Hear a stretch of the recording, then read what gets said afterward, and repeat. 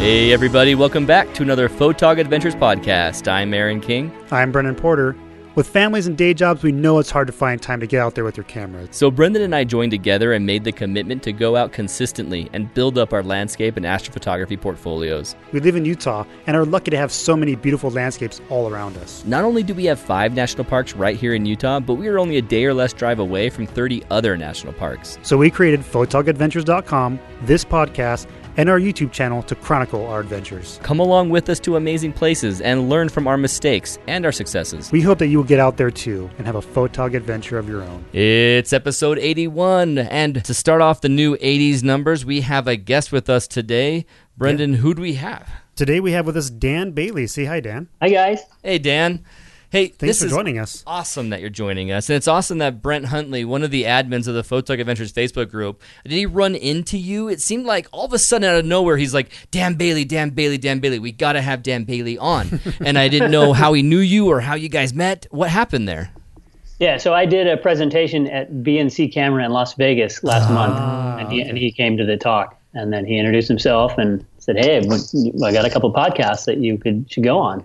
Nice. So, oh, man. Yeah. So then, and this is great because in 1981, I was in 7th grade. 1981, you were in 7th grade? I didn't mention it because I didn't want to make Brendan sad when he announced his birth year in 1977, but mine's 1981. I should have mentioned that first thing. Yeah, well, you could have easily mentioned that first. Because I don't want to be 36. I want to be 33 again. I wouldn't mind being 30 again. I wouldn't mind being 36. 50 is the new 30. That's the way I see it. 50 is the new 30, so I'm really just a teenager now. It's true. You're just a punk. So it makes sense that I make the decisions I make. You look like a total punk teenager to me. So were you there teaching Fujifilm and proselyting the Fujifilm camera, which is why Brent found you, or was it camera just photography in general? Yeah, I was doing a number of Fujifilm events at camera stores over the course of the week, and the first stop was Vegas. Cool. Right on. So that explains it. Sweet. Well, then you want to give the introduction of who Dan Bailey is, and Yeah. then we'll go right into who Brent has a man crush on and talk to him for the next hour.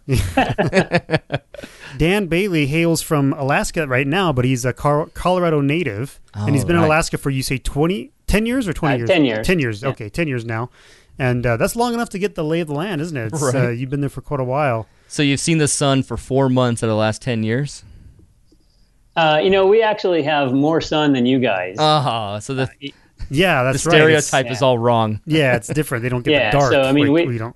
we in the wintertime it's fairly dark. We only have 5.5 hours of daylight. Yikes. But in the Right. summertime, it's up for 21 hours, and we have near 24 hours of daylight through June and July. That's so Or crazy. May, June, and July. It's such an irony that you guys are getting the best dark night skies possible, but then you're at the latitude that doesn't even see the core of the Milky Way. Yeah, Yeah. that's our trade-off. Yeah, exactly. So They get we kinda have stuck those there. funky green and purple lights in the sky in the wintertime. So Those are so Not too boring. bad, though. Yeah, okay. The auroras make up for it. There is a god, because if they can't get the core, you're getting the aurora, and that's amazing. Yeah, so there's always some give and take, right? So it's always weird when I travel outside to the lower 48, kind of in the warm months. He's lived there for a long time. He's calling us the lower 48. Yeah. You guys. So, March or April or something, in May, I was in Colorado last May, or, a month ago. You get down there and it's dark at nighttime. It's really weird. Offsetting. Your system calibration is off because when it's warm, it doesn't get dark. So Right. if it's warm outside and it's dark, you're like, whoa, what's going on? You're like, was there another eclipse? Yeah. Wait, I'm not supposed to look at it. That's Don't the look at- moon. oh, it's the That's moon. the Oh, moon. okay. That's the moon. It's just the moon, yeah. you are a Fujifilm photographer, and you use the Fuji X system. And it also says here on your about page on your website that you're a Photo Pro Showcase photographer, and you're also sponsored by a couple companies too. Can you tell us a little bit about that? Yeah, so I'm primarily my, I guess, biggest sponsor, or however you want to word that, is I'm a Fujifilm X photographer. So I'm one of their ambassador shooters, and I was one of their first X photographers in the U.S. Oh, nice. And I've been shooting the Fuji system for 6 years, 4 years full time, and so they made me an X photographer 4 years ago. And so I do a lot of teach classes for them, and I do presentations and camera store talks around the country, and I just did a workshop for some of their staff at the national sales meeting. So I do a lot of Fujifilm related tutorials. Cool. And so how does that happen? I mean, I know in some situations people will go and they'll ask, can I be an ambassador? This is what I'm doing, and showcase their work and become an ambassador. Were you headhunted? Or, yeah. You know, I get that question a lot, and I think almost every ex-photographer gets that question a lot. Right. How do I become such and such? You know, for me, it was kind of an interesting path because Fujifilm had bought photos from me in the 90s, in the 2000s, for trade show prints. Oh, wow. So they had been a client of mine at one point. And I hope they paid well. They paid well back in the day. And in fact, I still have one of the matted prints that they used. They would use a print, then they would send me the print after the trade show. They'd so buy I still it from have one you of them and send it back to you. Yeah. Huh. So it's a pretty good deal. That is really good. Yeah, and so when I started shooting with the X series, I bought the X10. That was my first camera that I bought from them. And after about 6 months, I sent pictures to the guy who showed it to me at Photo Plus, one of the reps, and he started. I said, "Hey, yeah, you showed me this camera. I fallen in love with it. Here's what I'm doing with it." So he just started passing me up the chain, and I just got in contact with the right people. Someone reached out to me, in fact, and said, "Hey, we really like your work. Let's keep in touch." And then at the end of 2013, they brought me on to preview what was to become the XT1. And so I got an early view of that, and I was one of the first people to get a hold of that when it was first announced. And so I'd like to joke that I'm the official X series abuser. And in fact, someone would have had asked the guy who brought me on. He said, "You know what was it about Dan Bailey that you saw? Why did you want to make him an X photographer?" And part of it was definitely the fact that I abused the gear, and I live in Alaska, and I'm hiking and skiing and biking with it, and I tend to beat up my cameras, and I'm pretty hard on my gear.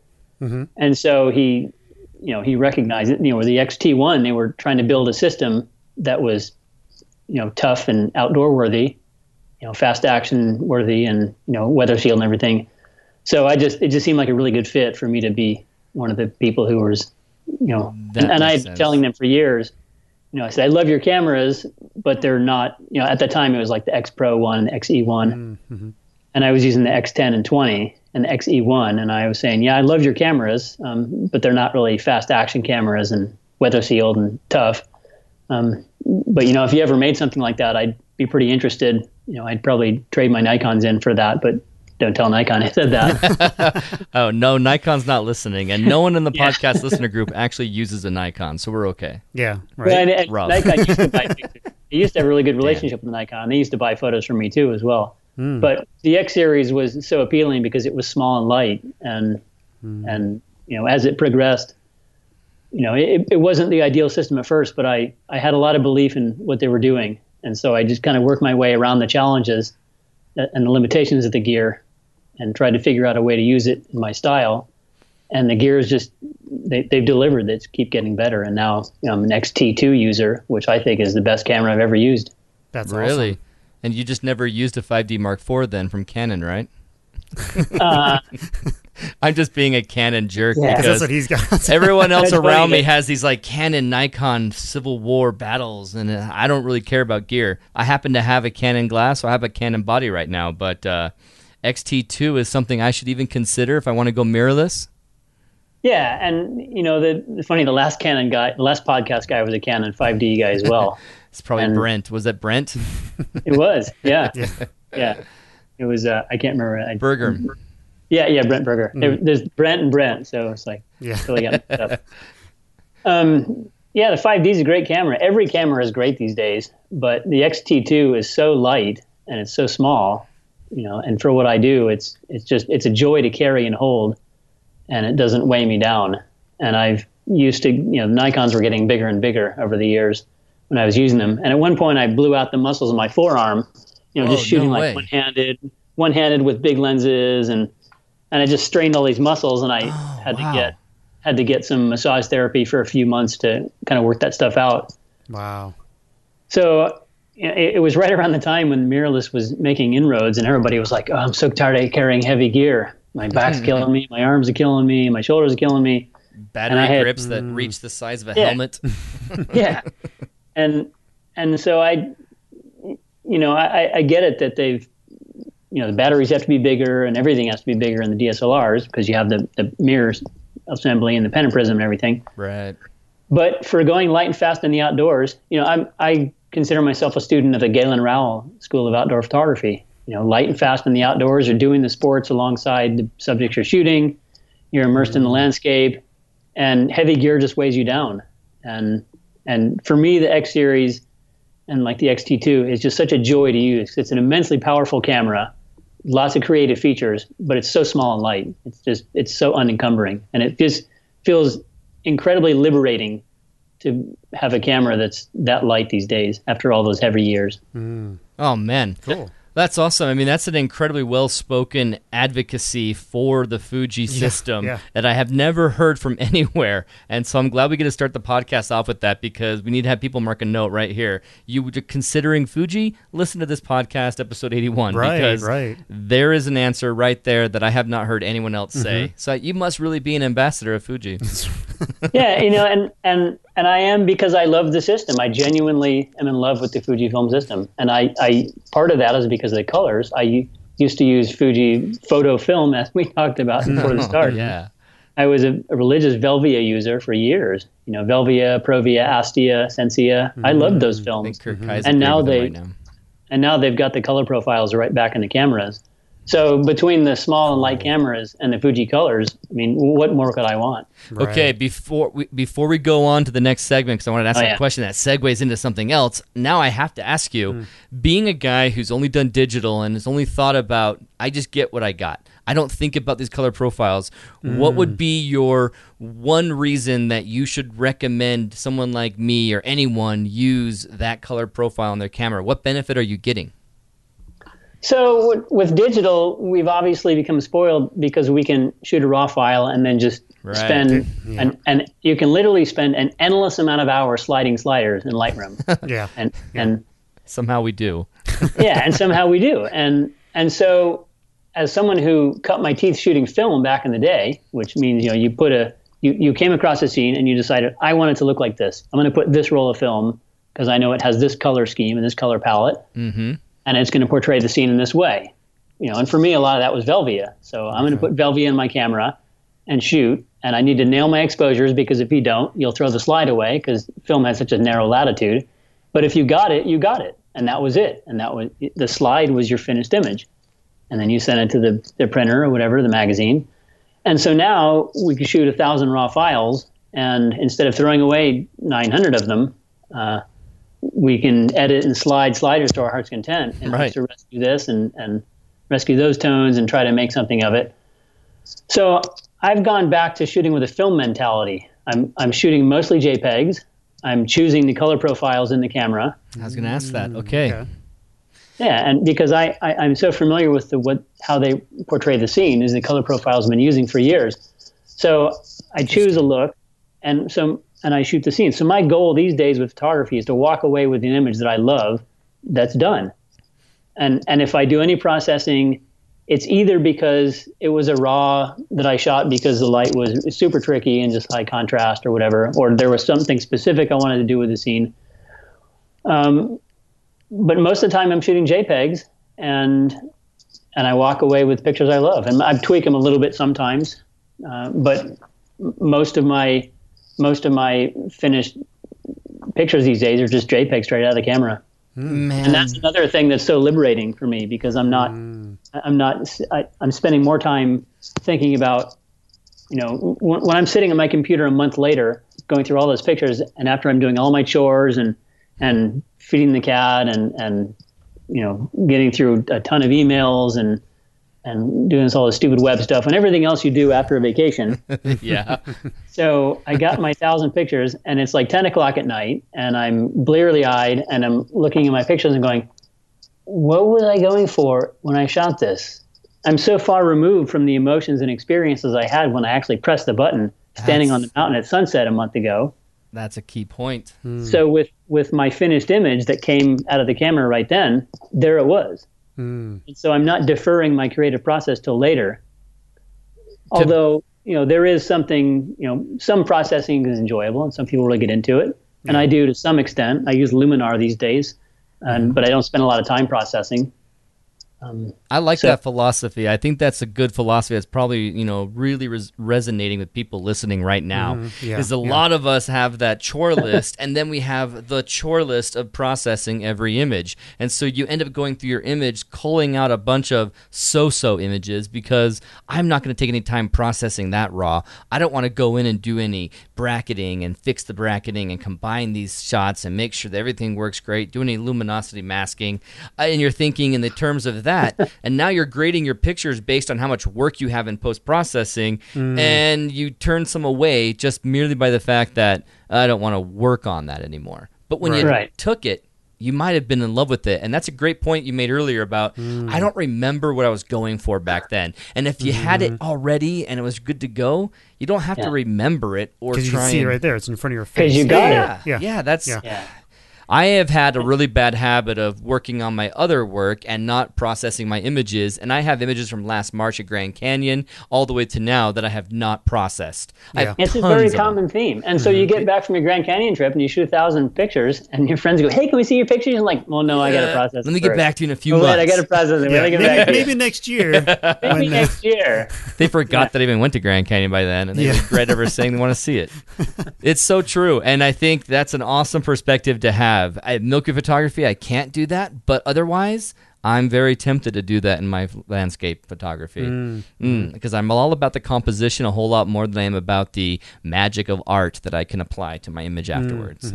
So that's great, Dan. That's a really cool piece of advice. Before we go too down that road, we want to learn more about you as a photographer. You called yourself in our pre-interview talk, it's not an interview, pre-hangout talk, that you're an adventure photographer, which is basically the reverse of our logo. You're not a photog adventurer, you're an adventure photographer. And what makes you an adventure photographer, Dan? Because I call myself one. Hey, there you go. Hey. When I first started with photography, I within a few months after I bought my first camera, I became familiar with Galen Rowell, who was the father of modern adventure photography. And as a person who does stuff in the outdoors, I like to rock climb and hike and ski and ride my bike and so I really was attracted to the idea of shooting in a style that captured those exciting moments and tribulations and moments of fear and exultation when you're, doing some challenging thing in the outdoors. And I really like I love landscape shooting, but when you add a person into the scene, it gives it an extra dimension. And so that was kind of my definition of adventure photography, but really, it's going out and doing things in the outdoors with a camera and being a part of what you're shooting. Instead of standing on the sideline shooting a sport or an event, you're actually immersed in whatever you're doing. And so the term can be used pretty broadly. How do you immerse yourself? You talk about a lighter camera, so now I'm picturing you're on the surfboard with Chris Burkhardt out there doing photography of the surfers. You're not just on the beach doing the photography. How do you immerse yourself in yours? Yeah, so I do a lot of bike touring and hiking and stuff, and I'll hike with my camera or ride with my camera slung right around my shoulder. And so I'm always right there. It's always handy and accessible when I'm doing these things. No wonder why you can't have a Canon. You would have a big old bruise on your back if you rode like that. Just constant pounding on your back. Yeah. I was just thinking about my camera, like I'd be dead with your battery grip. So then I was talking with a guy. I was talking with a Canon user. A few months ago, a friend of mine was a Canon user, and he's like, I just don't feel that the gear slows me down very much. And then I kind of hooked him up with two friends to go do a photo walk, and they did a sunrise photo hike. And the next day I talked to them, and they're like, oh yeah, he couldn't really keep up with us. I've never been slow because of my camera, but I know that it would bruise the crud out of me if I had it on my neck as I rode a bike. That would destroy me. Yeah, I mean, I just sling it over my shoulder, and oftentimes I'm using these little tiny primes. And so it's just, in fact, sometimes I'll be riding and I'll just be pedaling along. I'm like, oh wait, where's my camera? Where is it's it? right here. Yeah. Yeah, I wouldn't have that feeling. So then, You're like, Like, oh, the camera. Oh, the camera. I remember where the camera riding. is. Yeah. In fact, I'll I'm never forget where that camera is. switching shoulders so that I can get through this race. And so you're doing bike tours, you're doing adventure photography. You mentioned Scotland. You went and did a Scotland bike tour. What did you do out in Scotland? Yeah, so I've done bike tours in different places around the world. In 2001, I rode over the highest passes in the world in Ladakh, India, and pulling all my Nikon gear in a trailer. Whoa, what, in behind a vehicle or behind your bike? Behind my bike. Oh, awesome. Yeah, we were mountain bike touring. Sweet. And a couple years ago, we rode through Transylvania for 5.5 weeks. Chasing vampires, and it was so cool because Romania and Transylvania is such this foreign stigma, because white people in the U.S., what do we know about Romania? Nothing. Right. Yeah. So it was really cool to go over there. And so I'd wanted to go to Scotland for years. I just had been attracted to the place. I knew it was a lot of wilderness and highlands and mountains and coastlines and just really cool scenery that I'd seen samples of, and so I finally was a couple of years I tried to make it happen, and just schedules didn't work. And I finally, at the beginning of last year, I said, January comes, I go, okay, May, Scotland, period, nothing on the calendar for May. And so May came, and we packed our bikes up, and we flew to Edinburgh, and we got off the train, or we got off the plane, and we took the train to Aberdeen, and then we took the overnight ferry, 12 hours to the Shetland Islands, up to the city of Lerwick, town of Lerwick. Wow. 12-hour ferry? 12-hour overnight ferry. You had a Holy longer cow. ferry ride than you had a flight. It was about, for all the flying time, it was about the same. I guess you're coming from Alaska too, huh? Man. Yeah. So then going on the flight with your bike, through the ferry with your bike, you brought all your gear, brought everything with you? Yeah, so I've gotten it pretty well dialed for bike touring. My good friend who I went to India with, his name's Eric, and he's got a company called Revelate Designs. And so he's developed, after the trailer trip, he swore off trailers because there's they're good in some ways, but they're not so much fun in other ways, and they're heavy. So he's developed this whole bike bag system of bags that strap into the frame and on the front and behind the seat and stuff. And so you can ride, unlike with traditional rack and panniers, you could never ride on a bumpy dirt road because eventually all the rattling would break your rack bolts. Oh, right. And just shear them right off. And so with his bike gear, his bike packing gear, you can ride on pretty much any kind of terrain as long as it's strapped down tightly. I've got the... Wow, I'm sorry to interrupt. I was just curious if those racks have some sort of shock system. How do they survive so well? Well, they're bags that are strategically shaped to fit inside the triangle. There's one that fits in the triangle, one that straps to the handlebars, one that straps behind the seat. Okay, And so so- it's using the frame of the bike, and the bag is hooked into it strategically. Exactly. Nice. Yeah, you're strapping the bags onto the bike. Oh, right on. Awesome. Thanks for Yeah. answering that. Yeah, and so I've got that stuff pretty well dialed now. So it's just a matter of taking the bikes over there and fly anchors to Seattle, to San Francisco, to Heathrow, to Edinburgh, and then take the train and the ferry. Oh, my gosh. So we got off the ferry at Lerwick at 8 Slept in the for morning. 2 days. Yeah, but we got off the ferry at 8 in the morning, and we rode off the ferry, and we just started riding north. And so the Shetland Islands are a series of islands, and they're the furthest north set of islands in the British Isles. And so we just worked our way north, and we went about 35 miles, and then we had the next ferry crossing, which is a tiny little ferry. It's just little, like, Guy and his most- dog and a lantern, and he asked for like a Dutch yeah, gilder. pretty much. Yeah, pretty much. And then another 17 miles to the next ferry crossing, and then the last ride, we were on the Isle of Unst, which is the Unst. farthest north island in all of the British Isles. Unst. And so we rode all the way to the very tip of Unst, and we camped at the edge of the North Sea, and we were actually closer to Norway than we were to Edinburgh. And in fact, the Shetland Islands were the first stop for the Vikings. When they came across, they could make it in a day. It was 160 miles. Oh, wow. That was their first stop on their way west. There's a lot of Viking influence. In fact, we did see a Viking ship there. Really? They got a restored Viking ship on the island of Oh, Unst. that's awesome. I love that stuff. Wow. And my wife's Norwegian descent, so we got up and stood up on. I took a picture of her at the helm, like steering the thing. And, It was her family's There's- ship.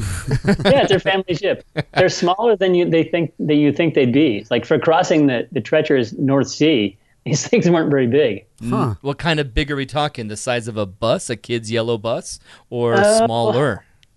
Bigger than a bus, but probably not much longer than a really long. Probably longer than a tractor trailer, but not much longer. Are they as bare bones as I'm picturing, where it's just the sail and rowing? Actually, did they even do sailing? They just did rowing, right? Yeah, they had sails. They had sails? Yeah. Okay. Yeah.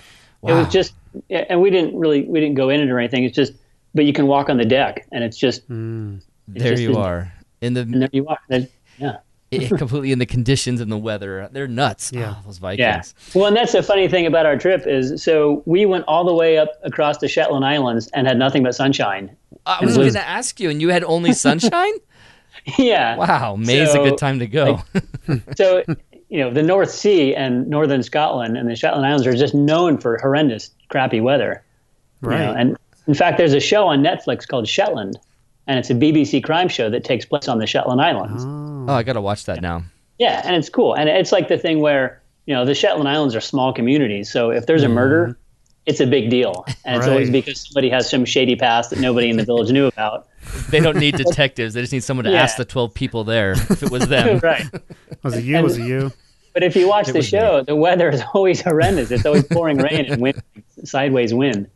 But yeah, we had this spectacular weather. So I like to think that it always works out for me whenever I go somewhere.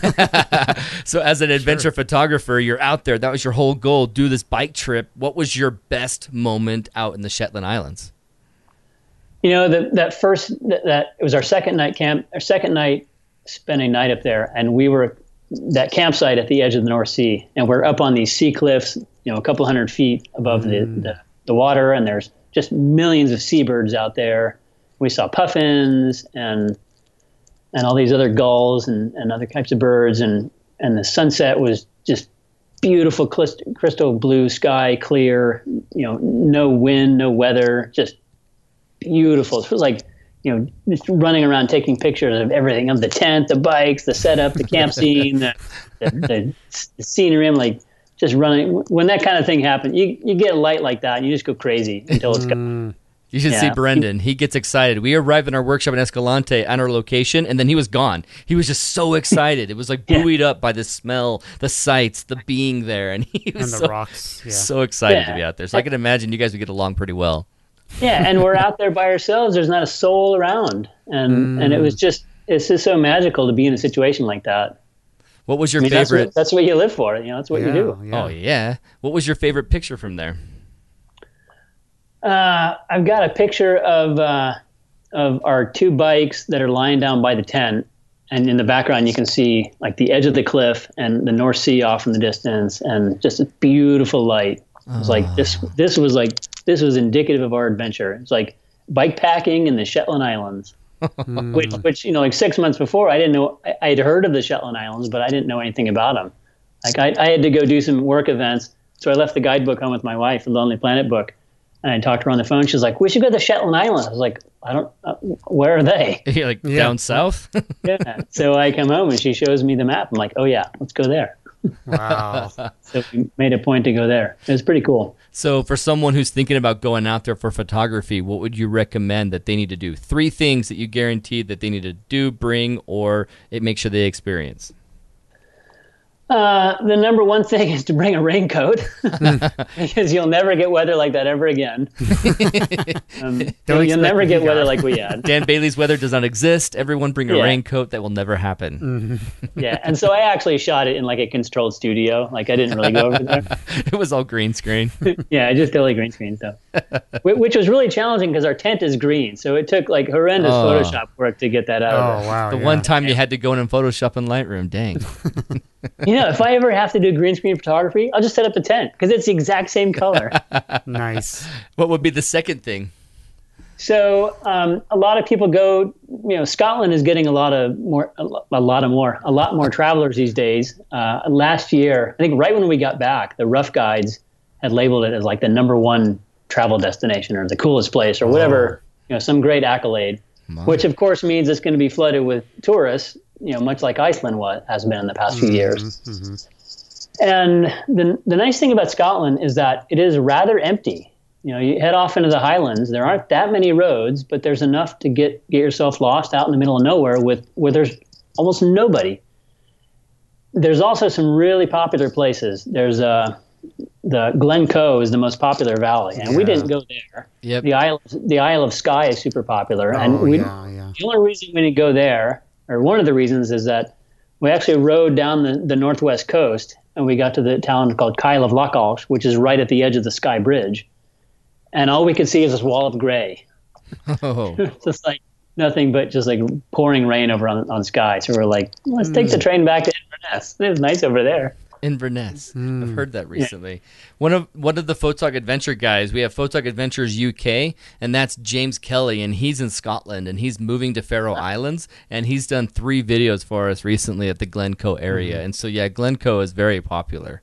Yeah, and so I've seen pictures of cars 100 deep on that road waiting to get into Glencoe. That's terrible. And I've heard stories of people finding a lot more pollution there, and the thing is, there's so many beautiful places in Scotland. Pretty much everywhere is gorgeous. And so if you're going to Scotland, I would encourage you, go somewhere else, because everybody else is going to Glencoe. Everybody else is going to Skye. And Skye is a lot bigger than Glencoe, so there's probably more places to explore. But these really popular places that you see on Instagram, they're just getting more and more people there. So go off the grid, go off the beaten path. And that's my advice for going anywhere. Mm-hmm. It's fun to do research before you go on a trip and see what kind of things you're likely to see over there. But when you get there, just be open to whatever opportunities come your way. And whether it's a place name that sounds cool or whether you hear a story from a local, there's so many beautiful places in the world to photograph. Mm-hmm. And just getting off the beaten path, away from the train of 100 cars and 50 other Instagrammers trying to get the same shot for their feed, you're going to have a much better experience. Well, that's awesome. We are going to be in Scotland in September before we head out to Faroe Islands. And so we're going to be there with James, and let's do it. Let's call it the Dan Bailey Photog Adventure. We're going where everyone else isn't going. And we'll ask everyone, where did everyone go today? Okay, we're going that direction. Yeah, you should go to Glencoe. I hear it's really nice. Well, I seriously, right after we got back, I saw this picture, and there was like 50 or 100 cars lined up on the road waiting to get there, which is so crazy. That doesn't appeal to me at all. No, I hear that, and I just like, nope, don't want to go there. Exactly. Then. It's like, I don't want to go to a line. I don't need a line. I'm go to Disneyland if I want a line. Mm-hmm. And before I went, I saw pictures of Glencoe, and it's beautiful. And then I go over there, I'm like, oh, wait, so is this. Oh, wait, so is this. Oh, wait, so is this. Like, oh, my God, look where we are. If you go and you see a line that's miserable, because I picture all these great photographers who have shown me stuff and sights from there, and I see that really romantic, narrow road that goes through there, and I'm always picturing it as being something pretty pristine and serene and quiet. No, it doesn't sound like it. It sounds like everyone's showing up now. Mm-hmm. Yeah, and that's the neat thing about bike touring, especially bike packing. So I tour with a mountain bike setup, so I can pretty much go anywhere. And so we're riding on dirt roads and Jeep tracks, and there's lots of Land Rover tracks through the Highlands. And the Scottish land access law says you can go anywhere. You can walk and ride your bike anywhere you want, and even camp just about anywhere. So you can go anywhere. There's really no limitations of places you can explore and beautiful places to find. Well, we not only had a Fuji recommendation, but a get your bike butt ready, because you got to get that saddle soreness gone so that you can enjoy some really long trips out to photography on a bike, because that sounds freaking amazing, and that'd be a lot of fun for us. That's to why do. I want to get a dirt bike, so I don't have to do all the work. Not the pedal bike. You want to have a dirt bike to get. You're going to ruin my serenity when you're zipping through there in a noisy bike. And even if you just get a backpack and hike farther than everybody else, right? If you hike farther than a mile and a half or half mile on the trail, there's so many mountains, so much scenery over there. Awesome. Scotland's definitely on the bucket list. I know that I've got friends on here like Drew who are already planning on going to Scotland. Mm-hmm. It's an awesome place. Let's go ahead and take our first break of the podcast. We'll come back talking to Dan about his adventures in Alaska, where he lives with aerial photography. And I'm not talking drone. I'm talking flying a fixed wing plane. Yeah. Welcome back to the Photog Adventures podcast, everybody. We are here hanging out with Dan Bailey, adventure photographer on the Photography Adventure podcast. Boom. Hey, Dan, welcome back to this segment. How's it going? Hey, it's doing well. I still own a Canon. I'm not a Fuji owner, but you definitely got me thinking about what bike I want to buy. I am thinking about a bike in the future. Maybe a little pedal bike, not one like Brendan. That's going to go bzzz. Well, I've got like 4 or 5 pedal bikes at home, so You don't need any more. I don't of need those. any more. I don't. 3 of them are girl bikes, but are you okay That's with true. that? Yes, actually, 4 of them are girl bikes. Okay. You only Two have of them- 5? 2 of them are mine. Dan's More got like 6. 6 actually, and then a couple little kid bikes that are spare parts for the other kid bikes. So He's starting to count. Dan has now got his hands out, and he's counting his fingers going, I have this one, this one, this one, and he's already on I think 16. when he said his next expensive hobby, I'm guessing the first expensive hobby was the bikes. The bikes have always been an expensive hobby. Yeah. My other expensive hobby is guitars. Oh, my gosh. I'm a guitar player, and so I joke that I blow all my photo money that I earn on guitars, music stuff. Your expensive photography hobby pays for your expensive guitar hobby that then sometimes leaks into having some bikes.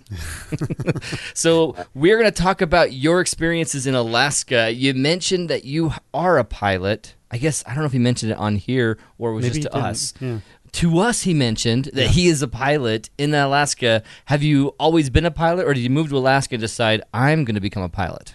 Yeah, so being a pilot flying was kind of a lifelong dream, but it was way in the back there. It was like, Backburner it would dream, be yeah. great to do that, but I don't know when it's ever going to happen. Right. It would be cool, but I just didn't see it happening because, flying in planes were for people who had money, and I was a dirtbag. Right. Dirtbag climber and biker for years. How am I going to ever fly? But I moved to Anchorage 10 years ago, and we lived first apartment was right under the traffic pattern for Merrill Field. So the incessant buzzing of Cessnas and little Piper Cubs overhead every day drove me mad. I was going to say, does it make you love it or hate it? I would have thought. No, it drove me crazy. I was like, I have to do that. I'm going to do that. And I had taken some bush plane rides in Alaska before, and so I was like, I got to do this. And so I just rode my bike down to the field, and I went to this flight school place, and I said, hey, what does it take? And $10,000 for today. Yeah, and it ended up being about $6,000 total. Only 6,000 for the entire training, you're saying, or? Yeah, so I didn't do ground school. I just bought the books, like a couple $100 worth of books and manuals, and I studied every night, and I would go flying. The main cost is plane rental and instructor. Yeah, I bet. And so it was basically about $6,000 worth of plane and instructor time. Just hours up there. Yeah. Yeah, and so you have to get to 40 hours before you can take your check ride. And my goal was to take my check ride at 40 hours because there's no way I could afford it to go any farther than that. Yeah. And so right at 40 hours, I said, okay, I'm ready. I'm going to take my check ride. And so we moved to Anchorage in September, and at the end of April, the following year, I had my license. Wow. Well, how do you turn this into something that helped you with your photography? Obviously, getting somewhere, but what does that really entail? Can you get somewhere you can't normally get because you fly? I'm picturing you have flight paths and landing fields, and you're restricted to those anyway. What's it like? Yeah, it's a lot different up here. So where do you Stupid live? contiguous lower 48 states. Yeah. So where do you live? What city do you We're live in Utah. We're in Utah, Salt Lake. Okay, so yeah, you have all kinds of airspace. I mean, basically Salt Lake's its own airspace. I mean, it's like huge, busy airport. Mm-hmm. So yeah, you would have to deal with all kinds of flight, space issues, airspace issues, and traffic patterns and stuff. And actually, we have Anchorage International, Elmendorf, Merrill Field, Lake Hood, and Bryant Field. So we have a lot of traffic patterns that you have to learn when you're flying in and out of Anchorage. But once you get away from Anchorage, which is just a few miles, you can go anywhere you want. There's just Class G airspace everywhere. So you can just fly anywhere you want. And so up here, we don't have very many roads. So an airplane really is like just a station wagon with wings, like a Subaru with wings, what I call them. And how do you get out of your station wagon? Yeah, so 2 years after I learned to fly, I flew with the Civil Air Patrol for a couple of years and got a lot of experience and more hours and a lot of safety training. and met a lot of pilots. And so I learned a lot. And then 2 years after that, I found a plane advertised. And so I bought this little 1947 Cessna 120, bright yellow. Oh, wow. And it's a two-seater tail dragger. And tail dragger? What does tail dragger mean? Yeah, so most planes have a tricycle gear, or two, and then the one in the front. Okay. And it's got three wheels. And tail dragger has the two wheels and then the little wheel in the back. Oh, okay. Oh, okay. And so just that angle, it always looks like it's dragging its tail. Okay. It's exactly. Literally a tail dragger. And those are great for off airport because you've lifted the propeller farther away from the ground. So you're less likely to hit things and also it's less likely to tip over.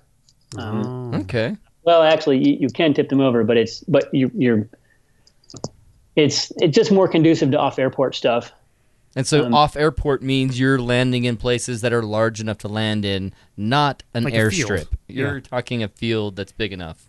Yeah, so that's cool. Land on gravel bars and tundra benches and beaches, and so about 40 miles from Anchorage, we have a couple of really big glaciers and huge gravel bars, and river valleys that are just full of little places to land. And so one of my favorite places to land, there's a couple strips right up by the glacial moraine. And so I can leave my house and fly in about 45 minutes. I can land and walk 5-10 minutes and be right at the edge of the glacier. Whoa. Wow. So that's how I spend a lot of my summer days and evenings, is flying out to the glaciers and either flying over and shooting aerials out the window, or landing and just walking around the glacier areas, around the icebergs. In the wintertime, I can land out there and just walk on the frozen glacier lagoon. All the icebergs are just frozen into place. Oh, man. Wow. And so you can walk around on there. In the summertime, you just walk along the shore of the lake and you see the icebergs that have, drifted across. My iPad's getting wet with all my drool right now. I am so jealous of that idea. Yeah. How expensive is the gas? Can you do it all the time? Are you doing just fine? Because it sounds like you're getting in your vehicle like I get in my car, and it's your plane that you fly to a glacier and experience awesomeness. Yeah, so gas is about $4 to $5 a gallon up here, and my plane burns 5 gallons an hour. And that's so not that bad. So the way I equated it, it gets about the same. It gets about the same mileage as my Toyota pickup. That's insane. That's awesome. Yeah, and so I can go, $35-$40 and go have a great day out at the glacier and fly back. I love how nonchalantly you say this with a shrug on your shoulders. Just fly a plane to wherever I want, and I just do whatever I please because I live in Alaska. Yeah, and I guess that's what's awesome about Alaska. In fact, most of the times I get in a plane and I'll even, like, when I'm taking a friend flying and we'll be flying up there, I'll look at my friend and be like, I can't believe they let us do this. Oh my gosh, that's awesome. I mean, that's really what it's like to be flying. It's like, I can't believe I get to do this. Yeah. Like, shouldn't I be like following rules, or shouldn't I be? I mean, there's something I'm not doing. I'm breaking some kind of rules. I'm missing something. I'm really not. Yeah, but I'm not really one for rules so much. So it fits really well with my personality. Yeah. So you were talking earlier about using a lighter camera because you were straining your forearm muscle. Was it out the window of your plane, or not really out? I'm assuming you drop your camera, but holding your arm up high enough to shoot out the window, is that how you would shoot out your window aerial photography, or do you have it set up differently? Yeah, that actually brings up a really good point.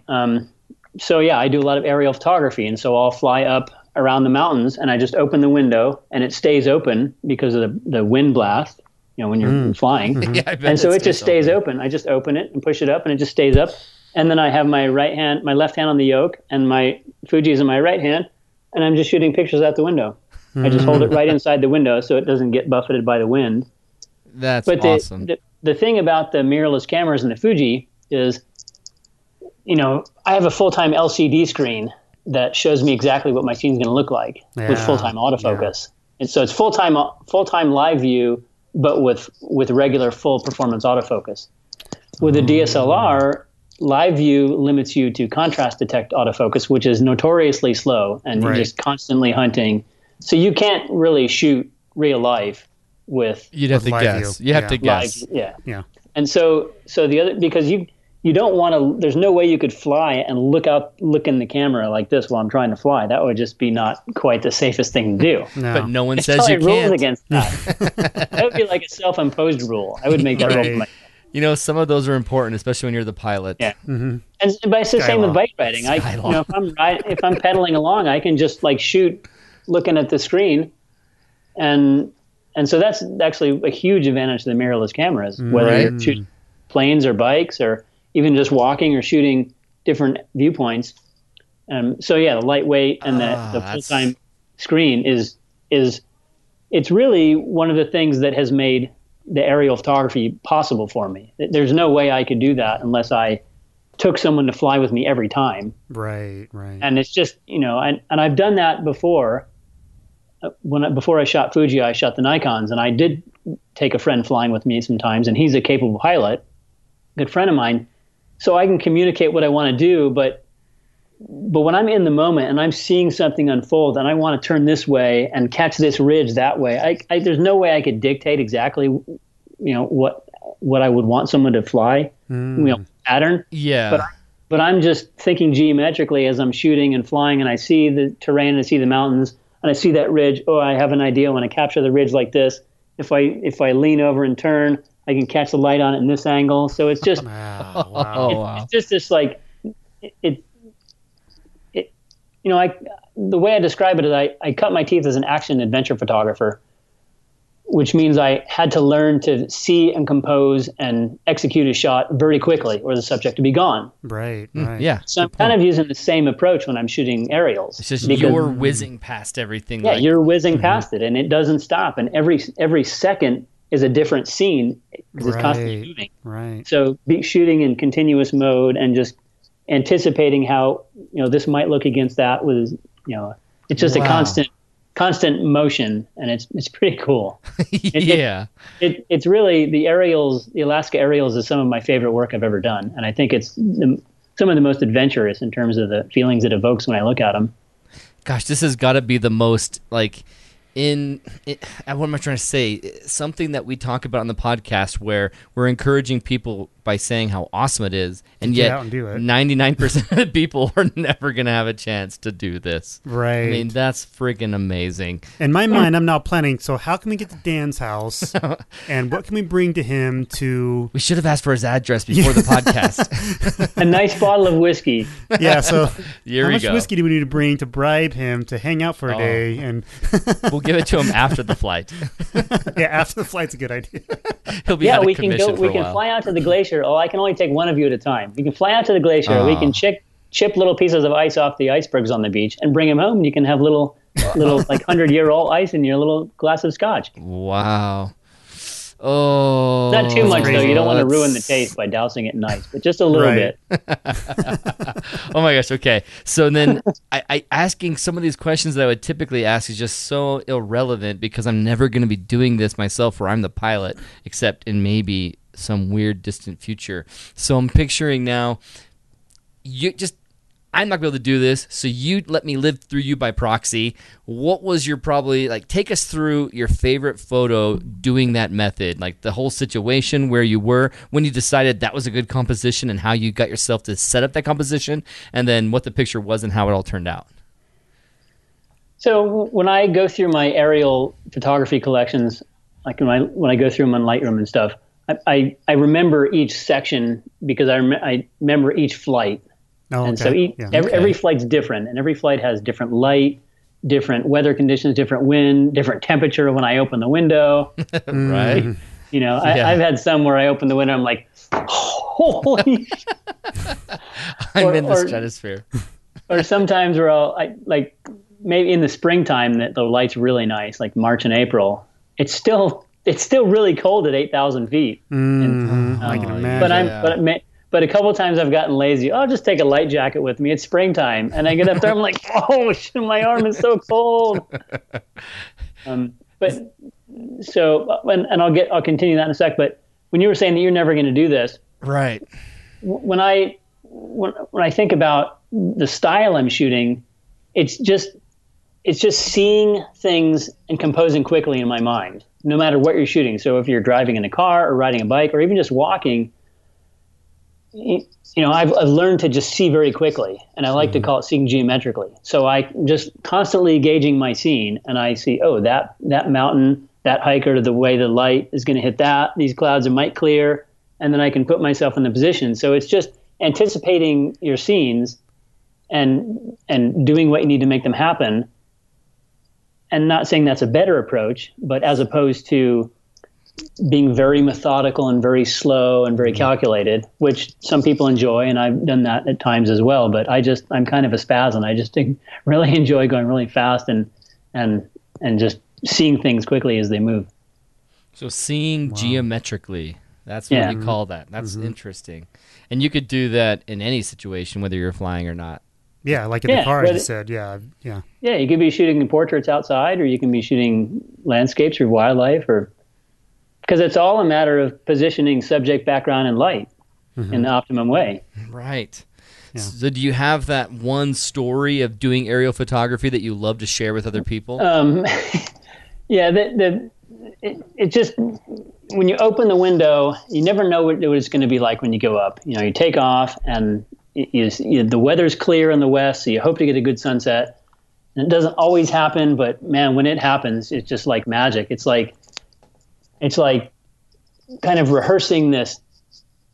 It's like a rock concert or a symphony. Like you get up there and you've been practicing all this time, and now it's performance time. The window goes open and the camera's on, and Velvia mode on the camera, and you're just and you're looking for these mountains, and you see, and the closer it gets to sunset, the more pink it becomes and the more dramatic it gets. And so you can hear this crescendo of music playing in your head. And it's like this peak moment when it's the absolute best, and you just you look for the most dramatic scene to try to catch the most dramatic light from the best angle in plane. And then sometimes I'll make multiple passes, and I'm like, ooh, I gotta get that again. And so I'll quickly spin around, and I'll come back for another pass and stuff. And then it's gone, and it fades, and it's just like, it's just... It's over. It's over. But you have it in the camera, and of course then it's like 45 minutes to a flight home, back to the field and back to Anchorage, and so you get all this time to think about it and kind of watch the fading pink turn to blue and kind of purple, and so it's really kind of a special thing. And since I'm flying unique patterns, I'm shooting scenes that no one has ever shot before in that way. Right. I'm not standing in front of the scene, the rock, the famous mountain with 100 other people, tripods in almost the exact same position. Right.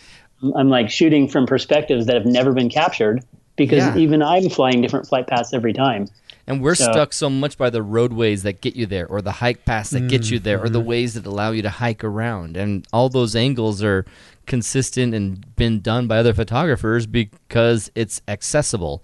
You are in places in an axis of the y-axis that you can change everything. Right. In your That's right. I have the y-axis. Yeah.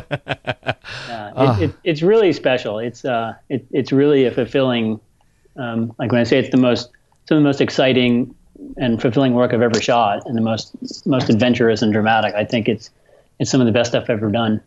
Okay, bucket list, Brendan. Really cool. As Photog Adventures, we are sitting here right now. We're just trying to earn like $3,000 a month someday. That's what we'd like to get to. But let's make our ultimate goal owning a plane like this and doing that photography, because he's an adventure photographer. We're Photog Adventures.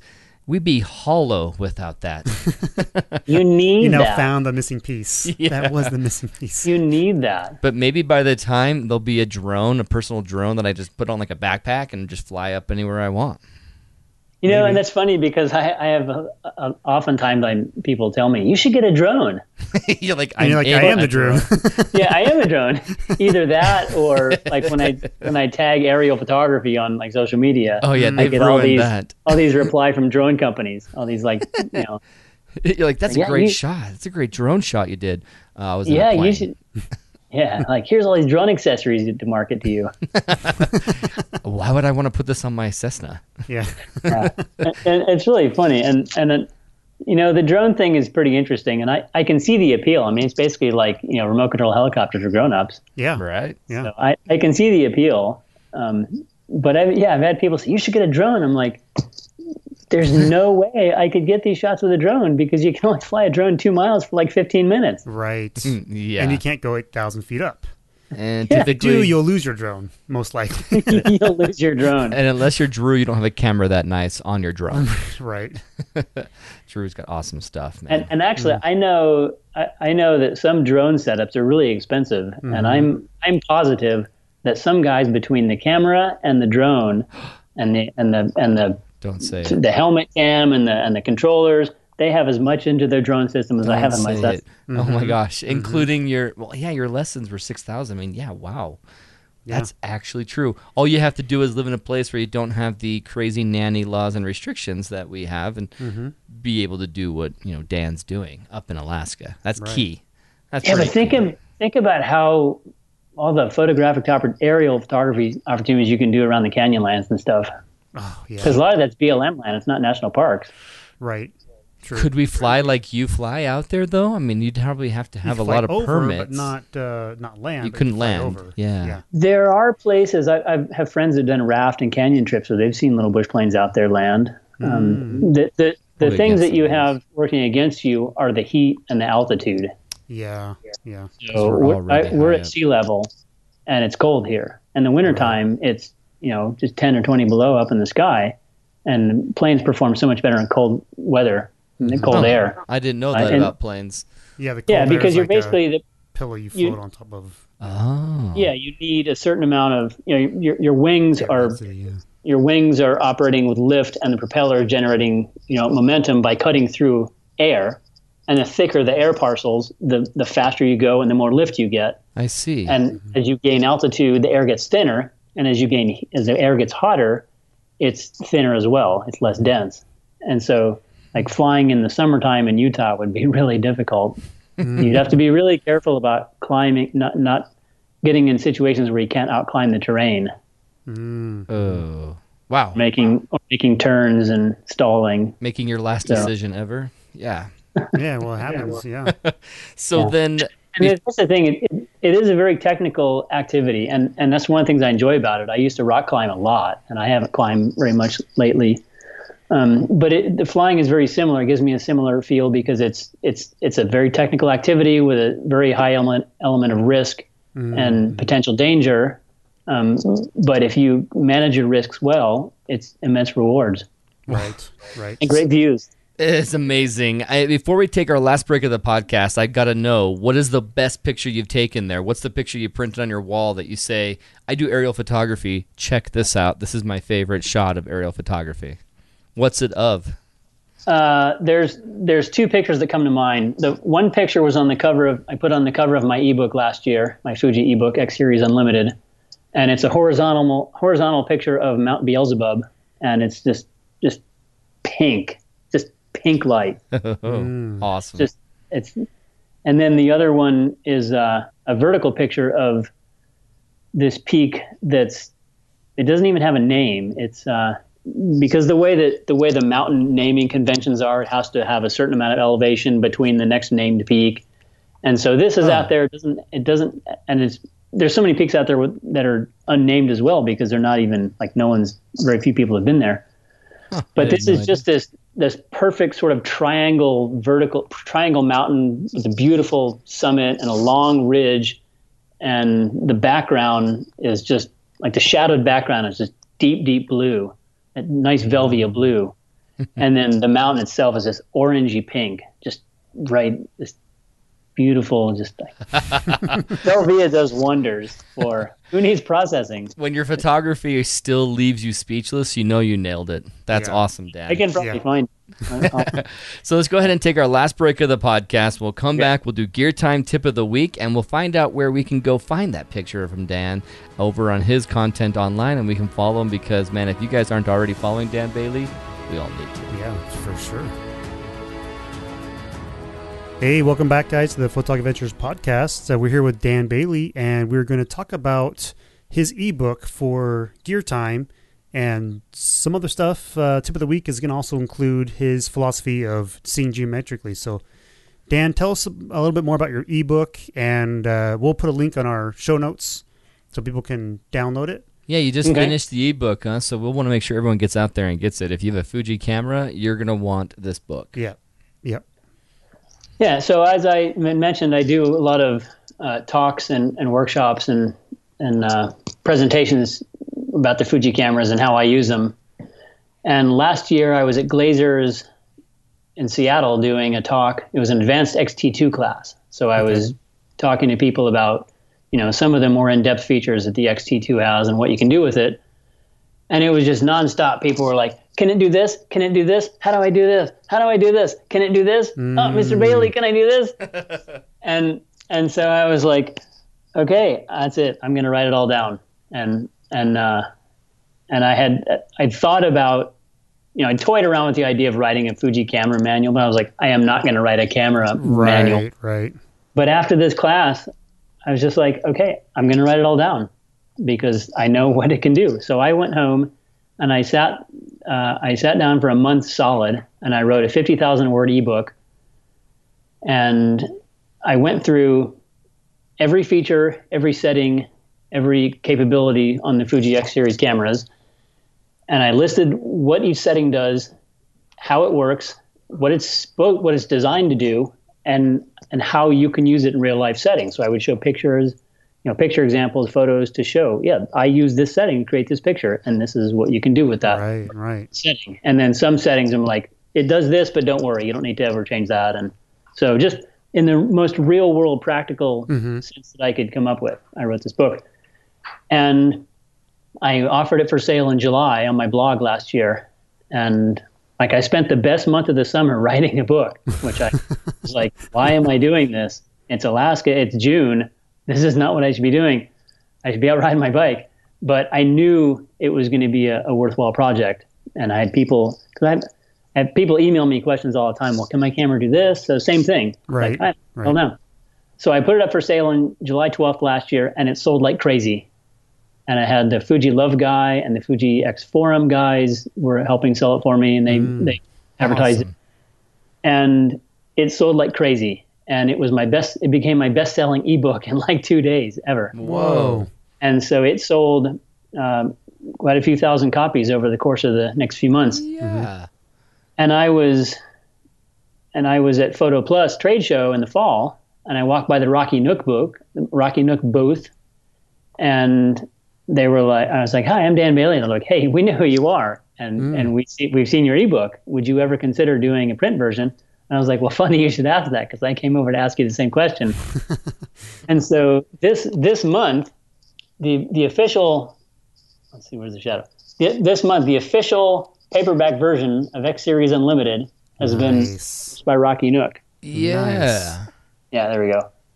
That's so great. It's 256 pages, and it's just lots of photo examples, and I go through every setting. Oh my! And so, so this is full a must-have. color. It's a must-have. This is the essential guide for any Fuji shooter. Yeah. How long did it take you to write that book again? You said you had the pictures in there. Month. Yeah, it was a month. It was a month straight. A month straight, like every night working on it for a month. I mean, that's a lot of work every in a day. month. Every day, yeah. Every day, like sitting on. It was either sitting at this table out here in my living room with my cameras all around me, or I was sitting on the front porch or in the backyard on my patio. Wow. But so yeah, I got it done, and now the print book's out, and yeah, it really is the essential guide for Fuji users, because like I said, it's real world. That's going to help you maximize your creativity and performance with Fuji cameras. That's awesome. And it's not specific to any one model. The nice thing about the Fuji system is that almost all of the settings and features are common to all the models. Okay. So I was able to write a book that encompasses pretty much every camera. Well, that's great. And where there are settings that are applicable to only some, I try to list those. Okay. And so I have the ebook version on my site, and I have the print version. One advantage of the ebook version is that as Fujifilm has been issuing updates for their cameras, they do firmware updates on a regular basis. Right. I've been updating the ebook version to include those new features that they put in the cameras. Whereas the other print version, you'll have to do like a second edition and so on, right? Yeah, I'll probably do a second edition down the road. Yeah. And really, it's current, pretty much up until now. There's been a couple firmware updates since the book's come out, but just minor things. And oftentimes they're like, autofocus improvement where you don't need to do a chapter. Right. But the book's current up through the XH1 release. So I talk about that. Cool. So then for someone who's considering buying this book, what would be the freebie tip that you would give them right now that's in the book to get a taste of what's in the book? Just one freebie tip. Let's see. One thing that I use quite often are the custom settings. On the X series cameras, you have highlight and shadow tone and color adjustments, and you find those in the Q menu. Okay. And a lot of people don't know what those do, and I didn't know what they did for quite a while. And it was finally at a trade show with one of the Fuji reps, and I was like, well, what do these do? Let's just sit down and figure out what they do. And I finally got an understanding of how to use them in a creative way, and also to help preserve highlights and shadow detail. So I talk about how you can use those to not only technically shoot photos with better exposures, but add a creative style to your photos that just give it a different feel, different mood. You can vary them quite a bit. Cool. Awesome. Very cool. Well, then you guys out there, Brent, if you haven't already bought it, anyone else who's got a Fuji, we know that Rusty has a Fuji. If you guys are considering Fuji, have a Fuji, definitely look up Dan Bailey's book. It's the quintessential book on the Fuji X series. It's called X Series what again? Essentials? Essentials? Yeah, the book is X Series Unlimited. Unlimited. And then the print book is same Fujifilm X Series Unlimited. And they sell us on Amazon and the Rocky Nook website. And nice. Cool. So, and then my book is on my blog, which I'll give you guys the link. Okay. Awesome. The link will be down below in the show notes, guys, or you can go to photogadventures.com/EP81. Just remember my birth date and the year that you did what again, you were saying? I was in 7th grade in 1981. Seventh grade, and that's when he had his first kiss. Oh, I don't know. He's thinking now, was it? That's my third or fourth kiss. No, I was a late bloomer. Girls didn't like me in 7th grade. I was too much of a dork. And now you're just a nerdy photographer who writes and books. And now I'm just a month. nerdy photographer who writes books instead of riding my bike in the summer. Yeah.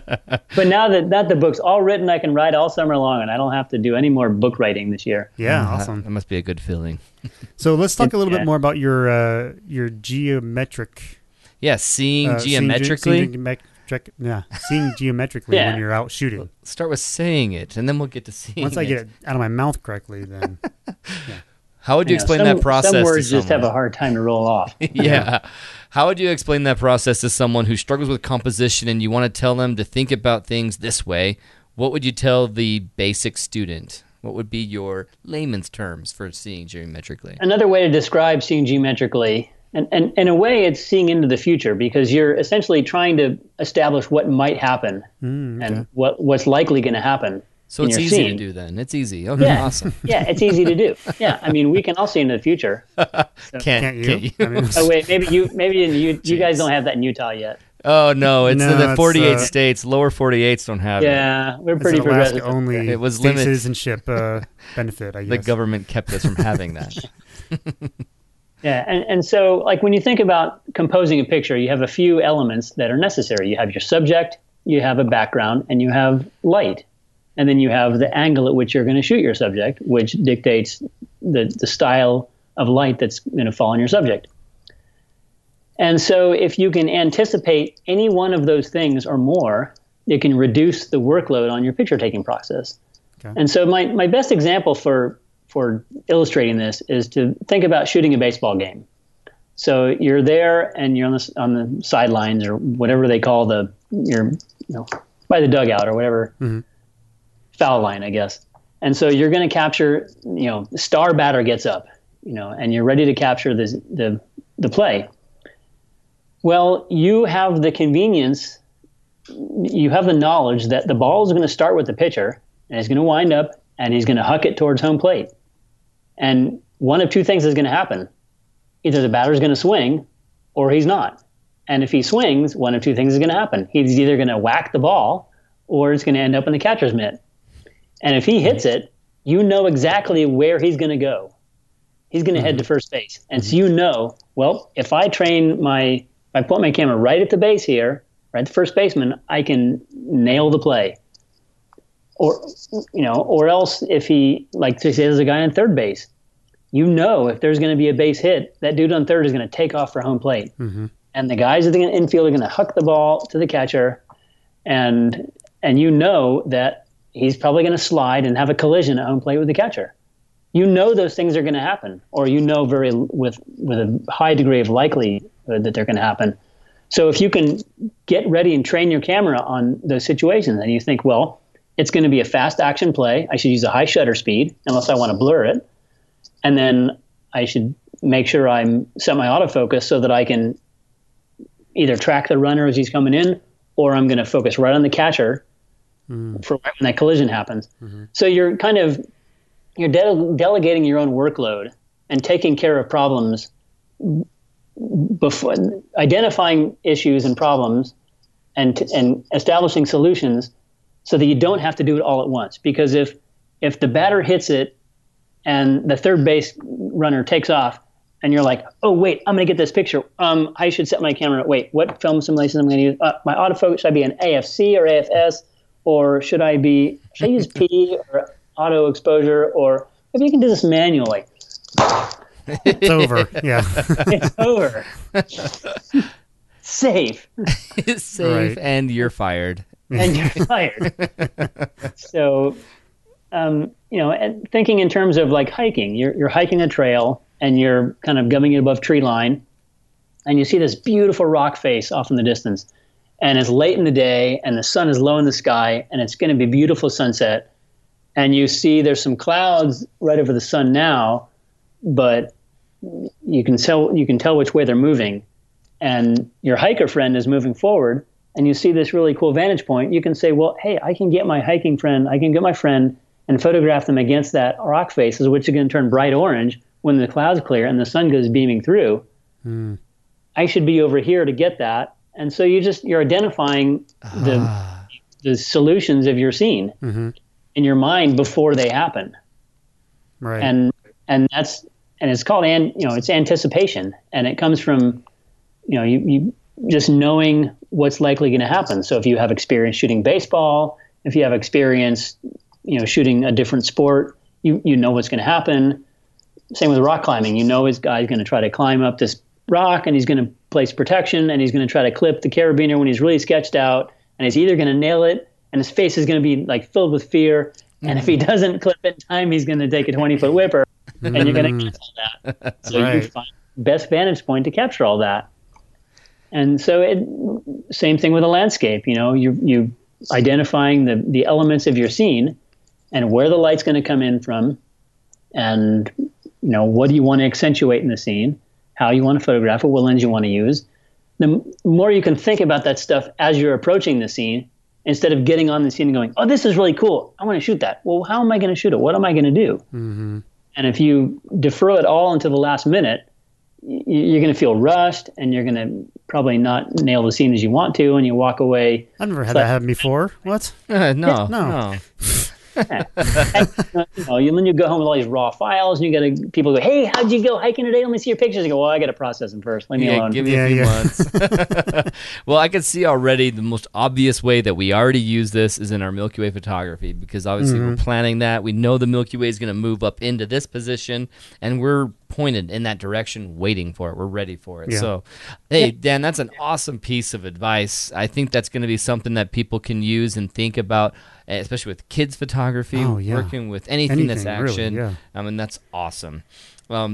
Before I ask you where everyone can find you online, did you have one more piece of advice? It sounded like you were starting to say something there for a second. I didn't want to cut you off. Yeah, there is no better training for being an action photographer than photographing your friends' toddlers. Because kids and grandkids move quicker and more radically than anybody. Yeah, man, you want to zoom, and you want fast zoom, man. You want So like in the Fuji cameras, and I think the Canons have this too, like the AFC custom settings, like they should have toddler mode. Yeah, they should, huh? Like built-in toddler mode. Or it'll Yeah, focus like- on the far quadrant and the other far quadrant instantly, back and forth. Yeah. 'Cause they Yeah, could go like- either direction. Yeah, toddler mode and puppy mode, new puppy mode. Yeah, puppy mode. Yeah, seriously. We've locked our researchers in a room with puppies and toddlers to learn how to make this happen for our cameras. Yeah.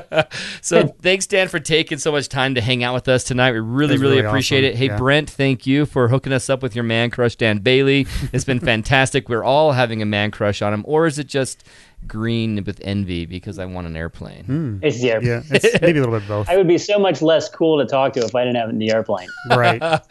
Yeah. I'm just a regular guy. I'm just a guy who takes pictures. Yeah, I take pictures. You've also got an awesome portfolio that we were just looking at your Mm-hmm. danbaileyphoto.com. Where else can everyone follow you, find you, anything that they can use to see more of your work? Yeah, so Instagram and Twitter at Dan Bailey Photo, Okay. and then my blog, which I'm pleased to say has been ranked as one of the top photography blogs on the web in the past few years. Nice. Really? So that's been a real honor because I've been plugging away at that thing for about 11 or 12 years, and I've learned a lot. It's all about helping other photographers be more proficient, more creative, and enjoying the funness of photography. If there's one message I want to Right. impart to photographers is this is fun. It doesn't need to be serious. I'm sure we all know way too many serious photographers. You go out to the Milky Way, it's probably all the serious guys in tripods. And there's no laughing allowed out there. Some of us are fun. Hey. Yeah, well, I'm not talking about you guys. You guys are totally fun. But you know the type. You like these Yeah. serious Oh, nature yeah. photographers. We've run into those guys. You turn on yeah, your we've light, seen they yell at you and cuss you out. Yeah. Yeah, and like no laughing behind the tripods. Like as soon as the Yeah. Welcome it's to just- church. Yeah, it's This is my fun. church. Photography is fun. It should be a joyous activity, and it shouldn't be intimidating. Right. It should be a fun way to pass your time and exercise your creativity.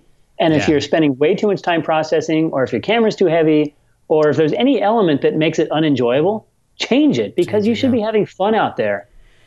Amen. Sounds good. Seriously, you started off as the missionary of Fuji, and now the prophet and the the advice of the wise. I don't want to say old man because that's just offensive. I like to think of it. I like to call myself the perpetrator of fun. The perpetrator of fun. Well, Nice. it's been awesome hanging out with you, perpetrator of fun, son, and having a great chance to learn from you. Thanks for hanging out with us. If you guys want to follow Dan, please go to those sites, follow his Instagram, and just basically start getting jealous that you don't own a plane. Yeah. Start Yeah, sending I those pennies. post tons of aerials and glacier stuff on Instagram. It's all over so there. rad. So Yeah, that's awesome. Well, tons of eye candy. Yeah. speaking of having fun with your photography, guys, there's still a chance to earn the Royce Bear ebook. We're giving away 2 of them at the I end know of this Royce month. Bear. You know Royce Bear? He is I the know. father of Milky Way photography to us. We used follow to- him as our master. He used to own the Stock Solutions stock agency downtown, Yeah. Yep. Yep. and I used to submit there. So when I was in Salt Lake, I would go visit him. Oh, Nice. really? You know Royce then? Awesome. He's a great guy. Yeah, he is. I saw him somewhat recently, a few years ago. I can't remember where it was. I don't know if you knew it, but he does Milky Way photography like crazy, and he's brilliant at it, and he has a great ebook. And so we're offering 2 free copies to the listeners. The challenge this month to earn that is you have to go to the Facebook group, the Photog Adventures listeners group, join the group, answer the questions so the admins and we know that Brendan and I know that you You're are a real person. a real person, legit. Answer those questions. If you don't, we will not let you into the group. You answer those questions, then you go and you post. And we don't have the post up yet. Rob or Dan, anyone want to help me hook this up? We need to get a post up that says, put your pictures here in this thread. Oh, yeah, yeah. And, And- like a gallery, custom gallery. Yeah, exactly. And the picture has to be a place that you have never been before shooting the Milky Way. It doesn't mean it has to be an hour away from your house. It could just be, I've never shot the Milky Way with this red wagon underneath it, or I've never Right. shot the Milky Way with that car over there, or underneath that rock and this waterfall. Whatever it takes for you to get out somewhere where you've never done it before, submit a Milky Way Go to a shot. new place and do it and get her done. Exactly. Yeah. And we'll pick the favorite 2, and we'll give you guys a free copy of Royce Bear's ebook at the end of the month. And a free Cessna, right? And Oh, a free Cessna. It comes in 2-inch quality, and it'll be plastic. Thanks again, Dan, for joining us. We appreciate it. Thank you, Dan. It's been Yeah, it was awesome. my pleasure, guys. I had a lot of fun talking to you guys. Everybody have a good week, and we'll see you guys next Wednesday. Okay, see you guys. Bye. All right, bye.